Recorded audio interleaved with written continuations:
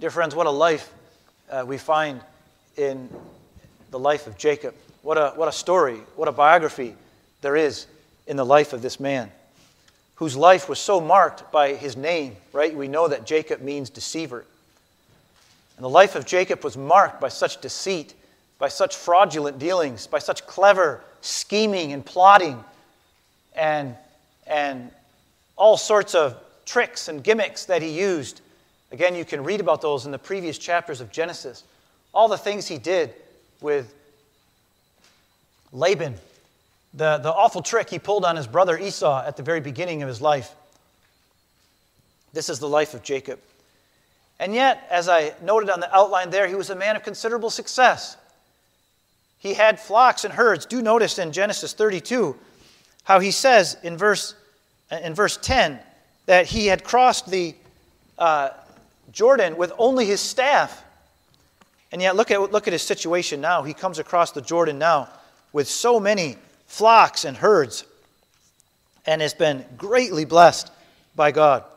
You'll remember that when Jacob fled from his family, he had just pulled that trick on Esau, right, whereby he had gotten the birthright for himself. And Esau was very upset with him, very angry. And it was as Jacob left his family home that he came to Bethel. And do you remember what happened at Bethel? Really, when you think of the life of Jacob, you have to think of these two places, Bethel and Peniel. Those are the two places when God met with Jacob. And you might say they're the bookends of his life, Bethel and Peniel. Now, as Jacob was leaving his family, as he was leaving the promised land, God met him at Bethel. And children, you remember the ladder, right, going up to heaven, probably more like a staircase, going up into heaven. And the angels of God were going up and down on that ladder. And then Jacob came to the land of Laban, and that's where he grew and became so prosperous and so wealthy. And then he is now returning to his family again. Now you can imagine that Jacob is already thinking in his mind, I wonder what Esau's thinking. How's Esau going to think when he sees me coming back? I'm sure that his parents would be happy to see him, Isaac and Rebekah. But I'm not sure that Esau is going to be so happy to see me. Again, I put that verse for you there in the outline, verse 41. So Esau bore a grudge. Now again, this is when Jacob left. This was before Bethel. So Esau bore a grudge against Jacob because of the blessing with which his father had blessed him. And Esau said to himself, the days of mourning for my father are near. So Isaac had died. Then I will kill my brother Jacob. So Jacob knows full well, right, that Esau is not pleased with him. And so Jacob is a little nervous going back to the promised land. You can imagine that Jacob's nervousness, his anxiety, spikes by 100, right, when the messengers that he sent out come back and say, oh yeah, Esau's coming to meet you. And Esau thought it would be a good idea to bring 400 men with him. Now, it doesn't say that these are armed men, but the implication is very clear, isn't it? 400 men to come to meet Jacob. And now Jacob is in terror. Now he is in the greatest distress. What is he supposed to do now? And you can read about all the things now that Jacob does. Again, Jacob is a genius of a man. All his life, he's plotted and schemed. All his life, he's tricked other people, right? And again, the history of Jacob is filled with these kinds of stories. And so now Jacob goes right into action, right? And as soon as he hears this, he thinks, well, the first thing I'll do is divide up my group into two parties. And perchance Esau falls upon one group and destroys them, at least I'll have the other group. Now that shows you the desperation that this man, he's brought to such an extent, right, that the best thing he can think of is that, well, if half of them get destroyed, at least I'll have the other half yet. So Jacob is in great distress. He prays, he cries out to God. And then verse 13. So he spent the night there. Now even here, once the sun has gone down and darkness has fallen on the camp of Jacob, Jacob still is not finished yet. Oh, and by the way, I failed to mention all the different herds, right? He carved out of his own herd a special present for Esau. And he very cleverly says, okay, you take the herd to Esau. Now, here's another herd, but I want you to be sufficiently behind the first guy so that, you come, not all at once, but first, a little while later, the second, and then a third. Again, Jacob's mind is always scheming, always plotting. He's full of genius. He's full of schemes, right? He's a very intelligent man. And he thought it'd probably be better if they came one at a time to soften Esau, right? He says in there, hopefully I can appease him. Maybe he'll accept me. But finally, after all that, the sun goes down and night falls. And still, Jacob now takes his wives, and he divides, and he takes them back across the other side of the stream. This is in verse 22. Genesis 32 and verse 22. Now he arose that same night and took his 2 wives and his 2 maids and his 11 children and crossed the ford of the Jabbok. And he took them and sent them across the stream. And he sent across whatever he had. And then the implication here is that Jacob goes back to the other side of the stream. So he puts his 2 wives, his children, his most prized possessions, of course, he puts them on the other side of the stream, but Jacob crosses back to the other side. And then in verse 24, then Jacob was left alone. And now that's the first point of my sermon this morning. Jacob alone. And there's so much bound up in that word alone, my friends. Because you try to put yourself in Jacob's shoes as he crosses that stream. His wives are on the other side of the stream. His herds, right?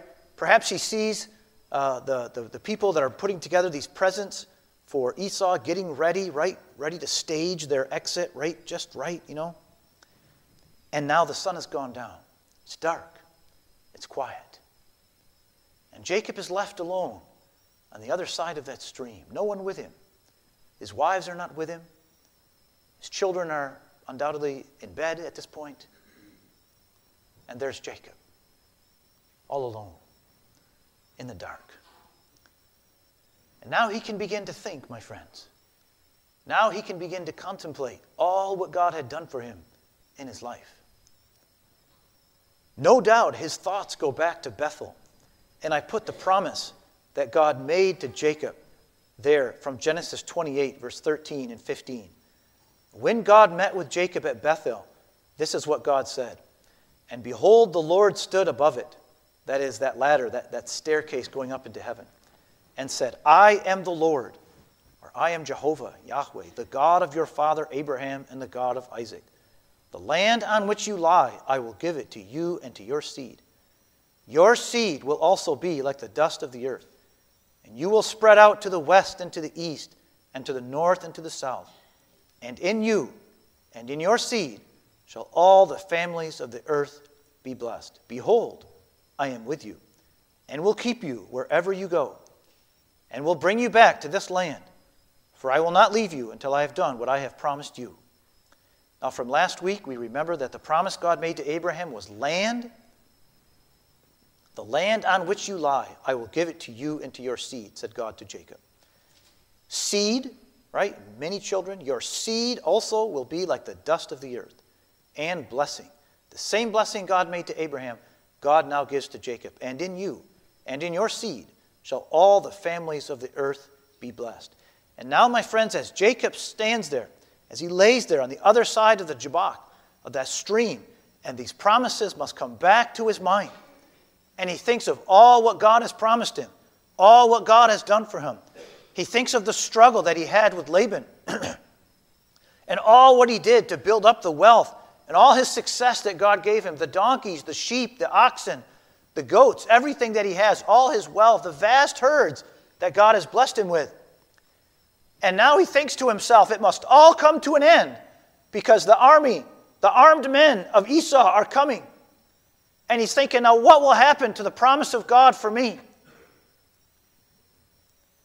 And this really, my friends, is how this chapter is to be set up in your mind. That as Jacob is all alone on the other side of that stream, this is the conflict. Because we have now, as we've seen it in the life of Abraham, we see it now again in the life of Jacob. How will the promise of God be kept? It can't possibly be kept. What's Jacob going to do against 400 men? What's Jacob going to do against a man who has resolved to kill him? You see, my friends, how Jacob comes, in a sense, already to the end of his own resources. He has nothing left to offer. He's divided up his camp. He's sending off these gifts. But at the end of the day, he knows that he's in a very bad place. A very bad place. And now, my friends, comes the lesson that God will drive home. Because we read, and again, it's interesting how we read this. As the story goes, in verse 24, now then Jacob was left alone, and a man wrestled with him until daybreak. Just like that. Jacob is alone in his thoughts, thinking these things through, no doubt. Perhaps Jacob even looked up at the stars of heaven since it was night. Perhaps he thought, this is the picture that God gave to Abraham, that as many as there are stars in the sky, so many will your children be. And suddenly, out of that darkness comes this man. And we're not told anything about this man. He's a completely mysterious figure. He comes out of the darkness, and without any warning, without any conversation, he seizes Jacob, and down they go to wrestling.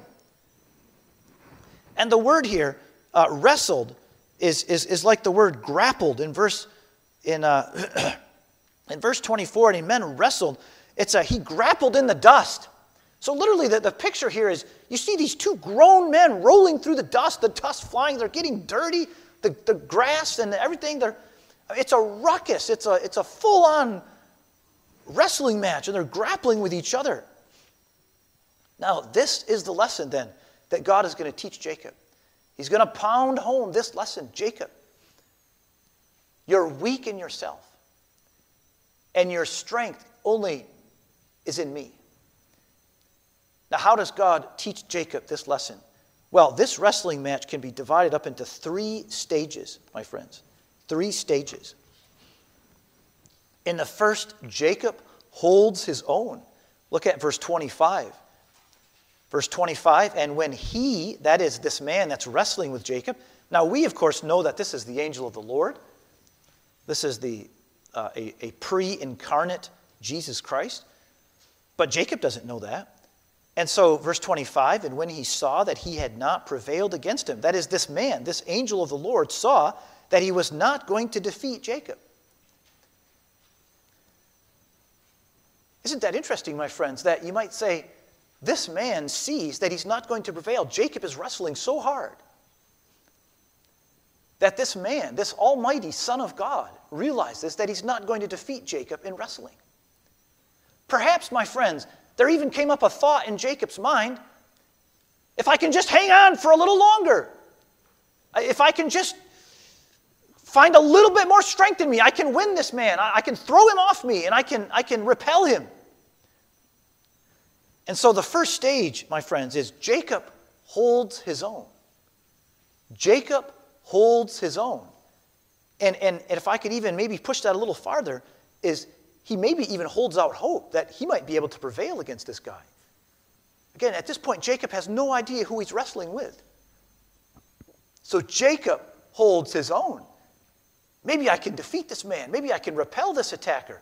I mean, for all Jacob knew, maybe this was somebody from Esau's band.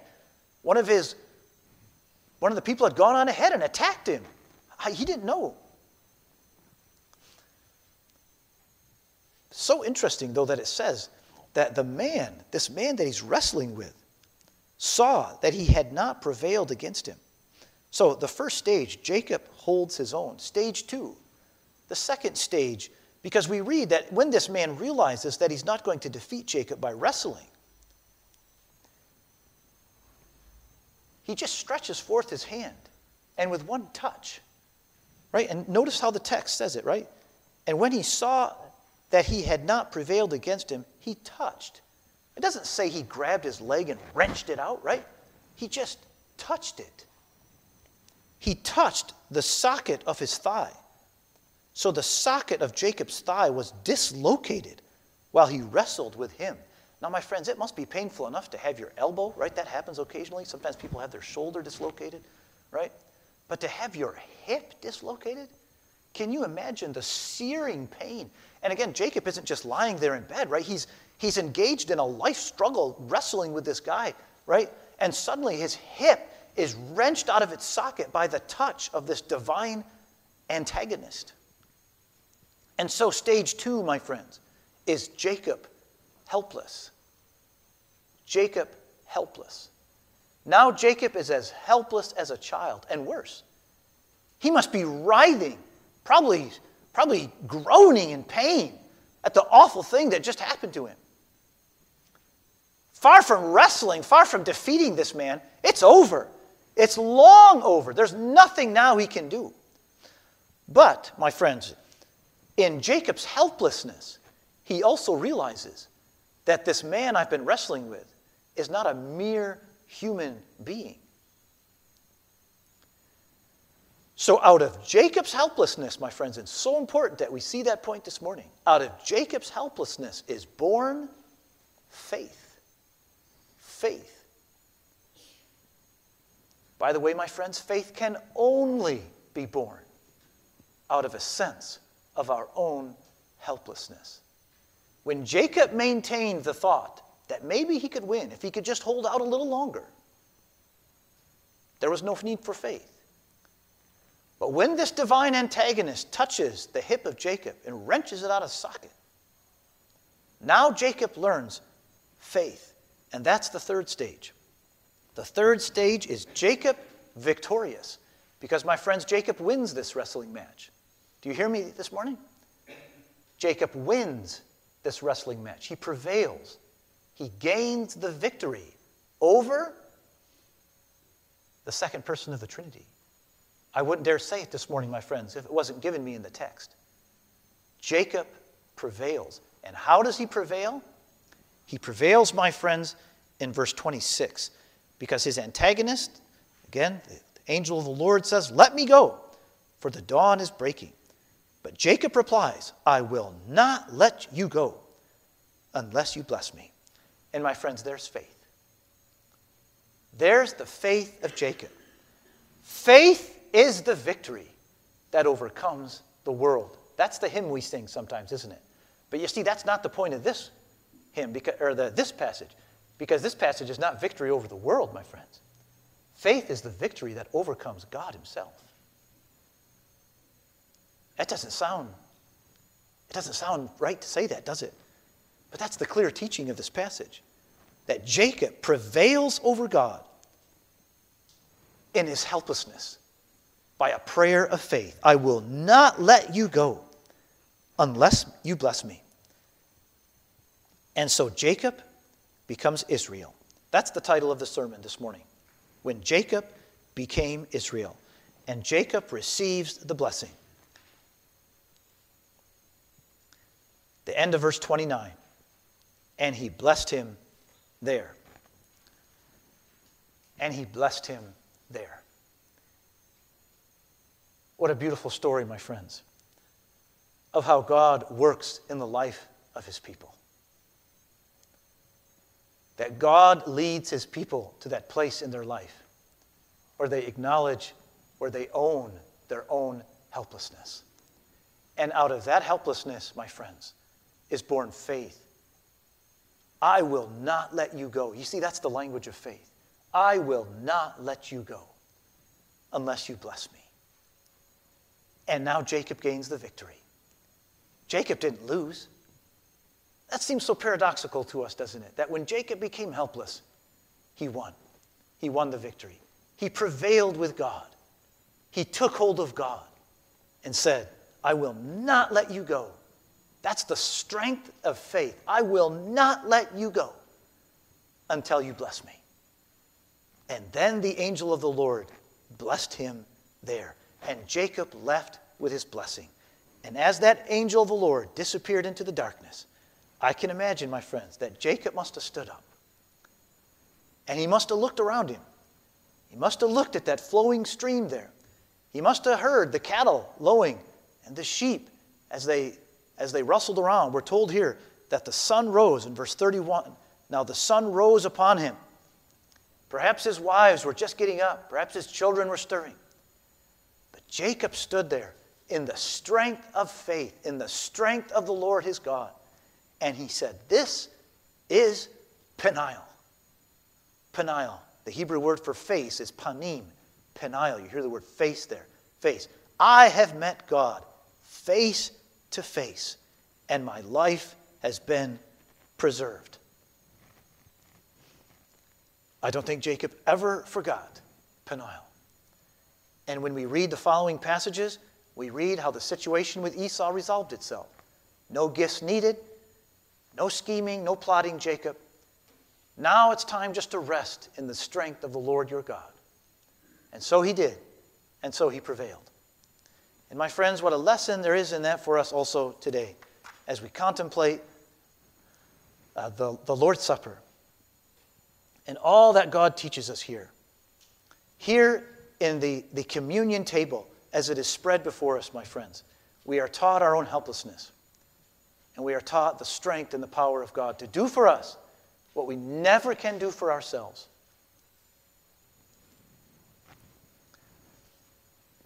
Are there helpless ones in our midst this morning?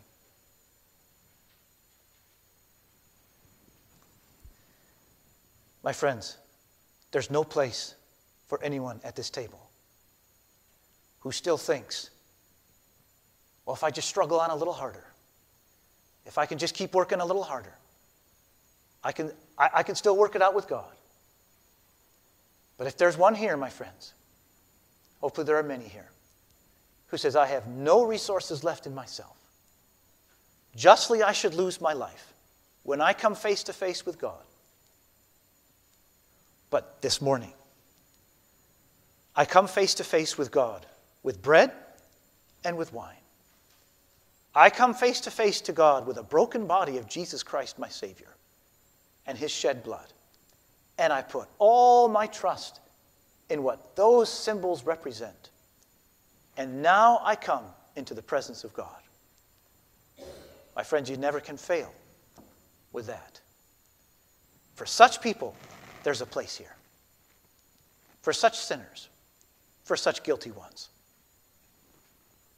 No place here for those who can make it their own way, who have all that they need. But when you say, I have nothing left in myself, I find everything I need in Christ, then I can say, come. Come, here's bread and wine for you. Thus shall we move to that part of the service then.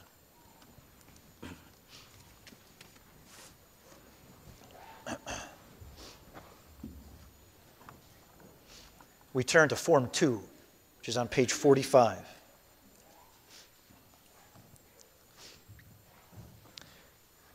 Last week we read the first part of the form. So on page 45 we come now to the words called the formulary. Formulary. Page 45 of our Forms and Prayers book. Beloved, hear now the words of the Apostle Paul concerning the institution of the Holy Supper. For I received from the Lord what I also delivered to you, that the Lord Jesus on the night when he was betrayed took bread. And when he had given thanks, he broke it and said, take, and said, this is my body, which is for you. Do this in remembrance of me. In the same way also he took the cup after supper, saying, this cup is the new covenant in my blood. Do this as often as you drink it in remembrance of me. For as often as you eat this bread and drink the cup, you proclaim the Lord's death until he comes. And when our Lord said, do this in remembrance of me, he ordained this holy supper as a constant memorial, invisible proclamation of his death. The Apostle Paul also teaches us that as often as we eat this bread and drink the cup, we proclaim the Lord's death. As we partake, therefore, we bear witness that our Lord Jesus was sent by the Father into the world to take upon himself our flesh and blood and to bear the wrath of God on the cross for us. We confess that he came to earth to bring us to heaven, that he was condemned to die that we might be pardoned, that he endured the suffering and death of the cross that we might live through him, and that he was once forsaken by God, that we might be forever accepted by him. The sacrament thus confirms us in God's abiding love and covenant faithfulness, sealing to our hearts the promises of his gracious covenant, and assuring us that we belong to his covenant family. Let us then be persuaded as we eat and drink that God will always love us and accept us as his children for the sake of his Son. Our Lord also promises that as we eat this bread and drink the cup, we are fed with his crucified body and shed blood. To do this, he gives us his life-giving Spirit, through whom the body and blood of our Lord become the life-giving nourishment of our souls. Thus he unites us with himself, and so imparts the precious benefits of his sacrifice to all who partake in faith. As a means of grace, this meal also unites us with one another in the bond of the Spirit. As the apostle says, we who are many are one body, for we all partake of the one bread. Thus, even as he unites us with himself, he strengthens the bond of communion between us, his children. Finally, the remembrance of our Lord's death revives in us the hope of his return, since he commanded us to do this until he comes. The Lord assures us that he will come again to take us to himself. As we commune with him now under the veil of these earthly elements, we are assured that we shall behold him face to face and rejoice in the glory of his appearing. Our Lord Jesus will surely do what he has promised. Let us draw near to his table then, believing that he will strengthen us in faith, unite us in love, and establish us more firmly in the hope of his coming. To him who loves us and has freed us from our sins by his blood and made us a kingdom, priest to his God and Father, to him be glory and dominion forever and ever. Amen. Let us pray. Almighty God, with one accord we give you thanks for all the blessings of your grace. But most of all, we thank you for the unspeakable gift of your Son, Jesus Christ. We most humbly thank you that your Son came to us in human form, that he lived a perfect life on earth, that he died for us on the cross, that he arose victoriously from the dead. We bless you for the gift of your Holy Spirit, for the gospel of reconciliation, for the Church universal, for the ministry and sacraments of the Church, and for the blessed hope of everlasting life. We pray, gracious Father, that you would grant us your Holy Spirit, that through this sacrament our souls may truly be fed with the crucified body and shed blood of our Lord Jesus Christ. Grant us the full assurance of your grace as we draw near to your holy table, filling our hearts with humble gratitude for your mercies. Unite us more fully with our blessed Lord, and so also with one another. Enable us in newness of life to pledge ourselves in service to Christ and all your children, and lift our hearts to you that in all the troubles and sorrows of this life we may persevere in the living hope of the coming of our Savior in glory. Answer us, O God, through Jesus Christ our Lord, who taught us to pray.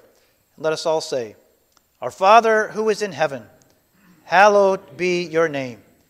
Your kingdom come, your will be done on earth as it is in heaven.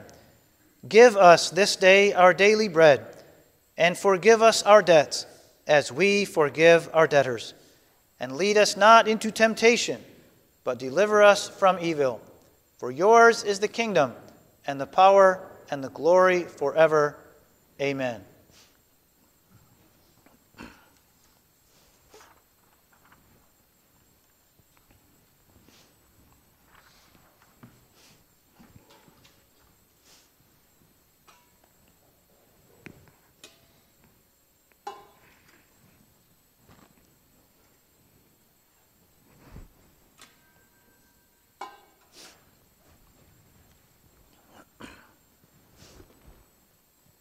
As we draw near to the table of our Lord, let us confess our Christian faith, and let us all say, I believe in God the Father Almighty, maker of heaven and earth. I believe in Jesus Christ, his only begotten Son, our Lord, who was conceived by the Holy Spirit, born of the Virgin Mary, suffered under Pontius Pilate, was crucified, dead, and buried. He descended into hell. The third day he rose again from the dead. He ascended into heaven and sits at the right hand of God the Father Almighty. From there he shall come to judge the living and the dead. I believe in the Holy Spirit, the Holy Catholic Church, the communion of saints, the forgiveness of sins, the resurrection of the body, and the life everlasting. Amen. Beloved, hear these gracious words of promise spoken by our Lord. Come to me, all who labor and are heavy laden, and I will give you rest. Take my yoke upon you and learn from me, for I am gentle and lowly in heart, and you will find rest for your souls. I am the bread of life. Whoever comes to me shall not hunger, and whoever believes in me shall never thirst. Whoever comes to me, I will never cast out. Blessed are those who hunger and thirst for righteousness, for they shall be satisfied. Beloved in the Lord Jesus Christ, let us lift up our hearts to the Lord. Let us lift them up to the God of our salvation. Dear congregation, the Lord Jesus, on the night when he was betrayed, took bread, and when he had given thanks, he broke it and said, "This is my body, which is for you. Do this in remembrance of me." Dear congregation, the bread which we break, is it not a communion with the body of Christ?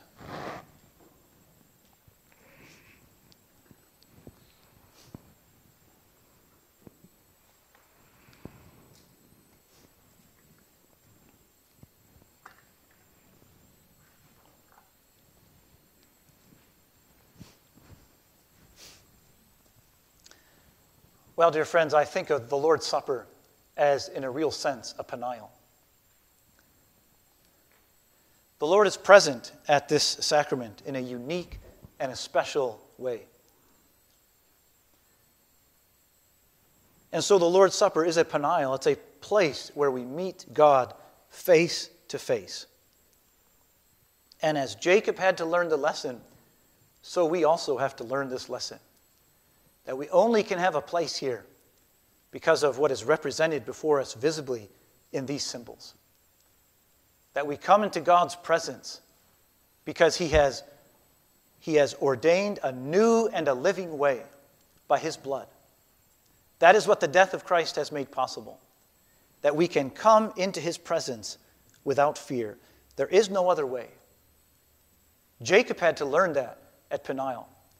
That it was only out of his own helplessness, with his hip screaming in pain, but it's in that helplessness that his faith was born, and that he could take hold of God and say, "I will not let you go unless you bless me." I think of what God said to Zechariah, the prophet, "Not by might, nor by power, but by my Spirit, says the Lord."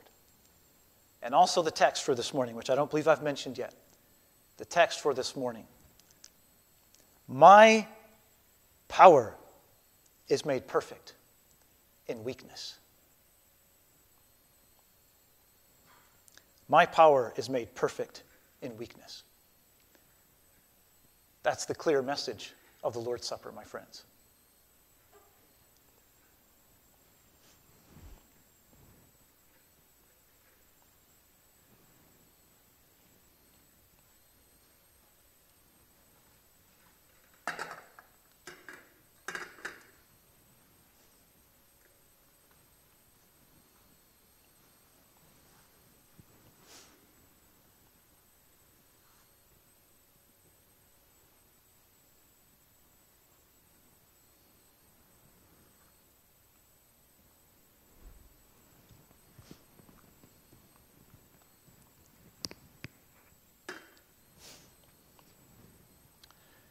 Dear congregation, take, eat, remember, and believe that the body of Christ was broken for a full forgiveness of all our sins.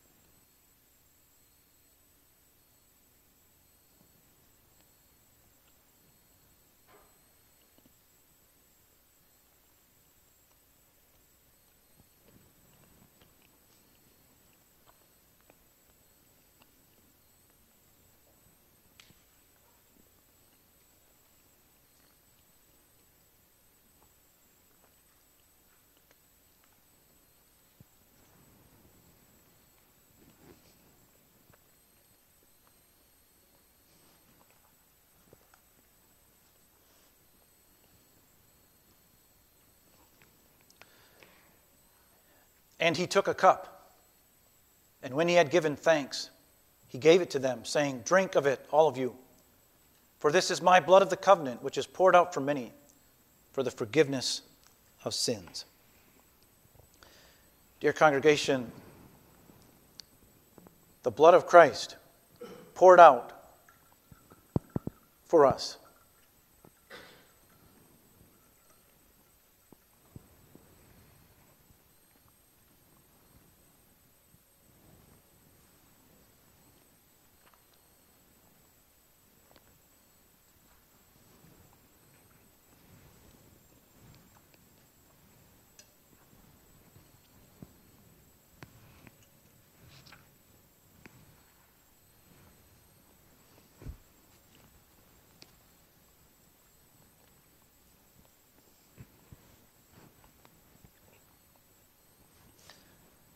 Dear congregation, as the wine comes to you this morning, I think again about Peniel and how here our own efforts count for nothing.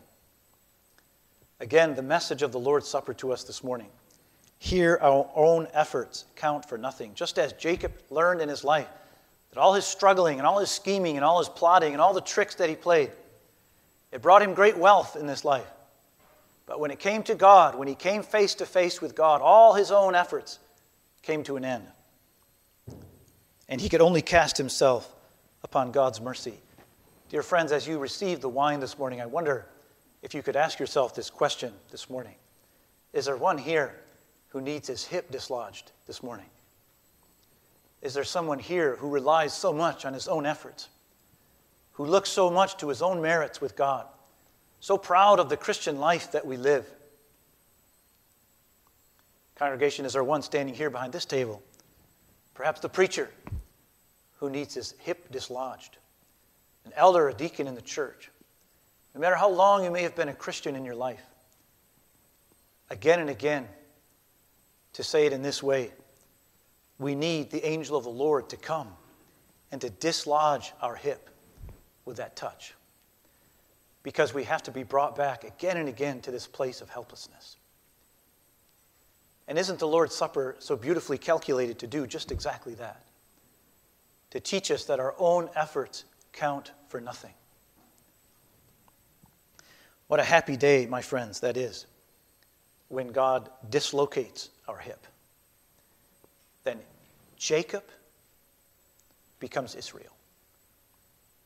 Deceiver becomes one who struggles with God and prevails.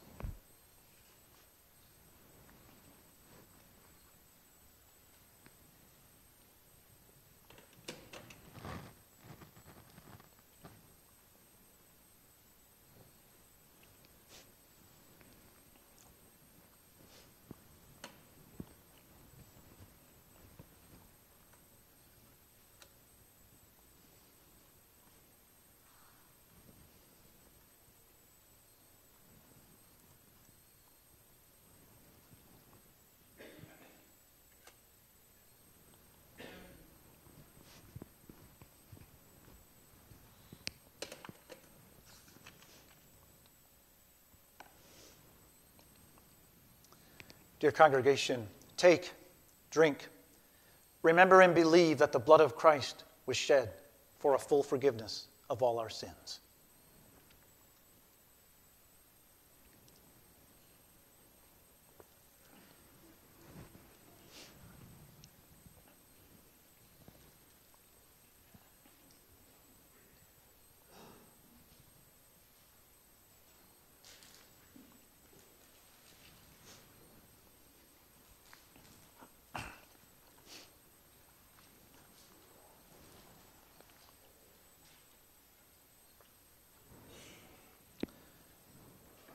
Dear congregation, as we bring this sacrament to a close, I will have to ask you at this point to take your Forms and Prayers book and to read this responsively with me now. On page 48 of the Forms and Prayers book, if you're able. On page 48, I'll read the line marked Minister, and you can respond with the line marked Congregation.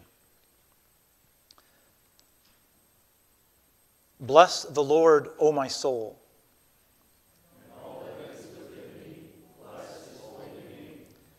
Bless the Lord, O my soul. And forget not all his benefits. Who forgives all your iniquity. Who heals all your diseases. Who redeems your life from the pit. Who crowns you with steadfast love and mercy. Who satisfies you with good. So that your youth is renewed like the eagles. Let us pray. Almighty God, we give you our most humble and hearty thanks, that of your great mercy you have given us your Son to be our Savior from sin, and to be our constant source of faith, hope, and love. We bless you for permitting us to show forth his death and to receive the communion of his body and blood through the Holy Sacrament. We praise you for uniting us more fully with the body of Christ and for assuring us that we are heirs of your heavenly kingdom. Grant that our commemoration of his death may tend to the daily confirming of our faith, the establishment of our hope, and the strengthening of our love. Enable us henceforth to live always for our Lord Jesus Christ, who gave himself for us. Amen.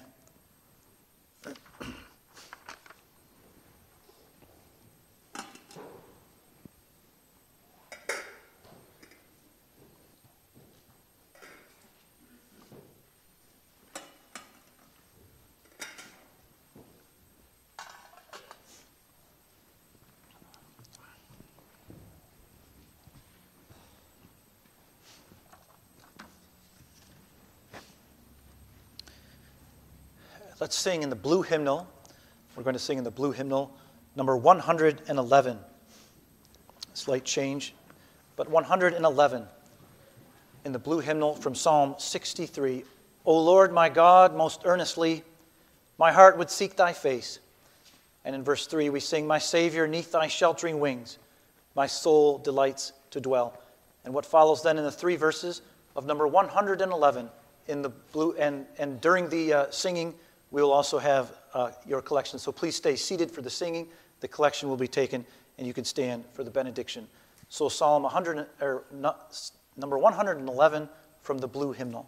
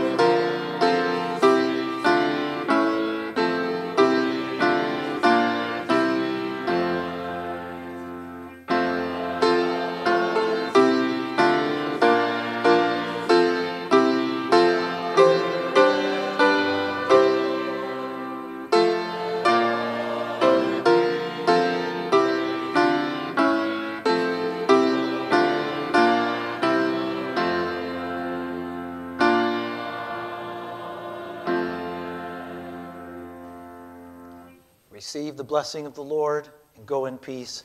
The grace of our Lord Jesus Christ and the love of God and the communion of the Holy Spirit be with you all.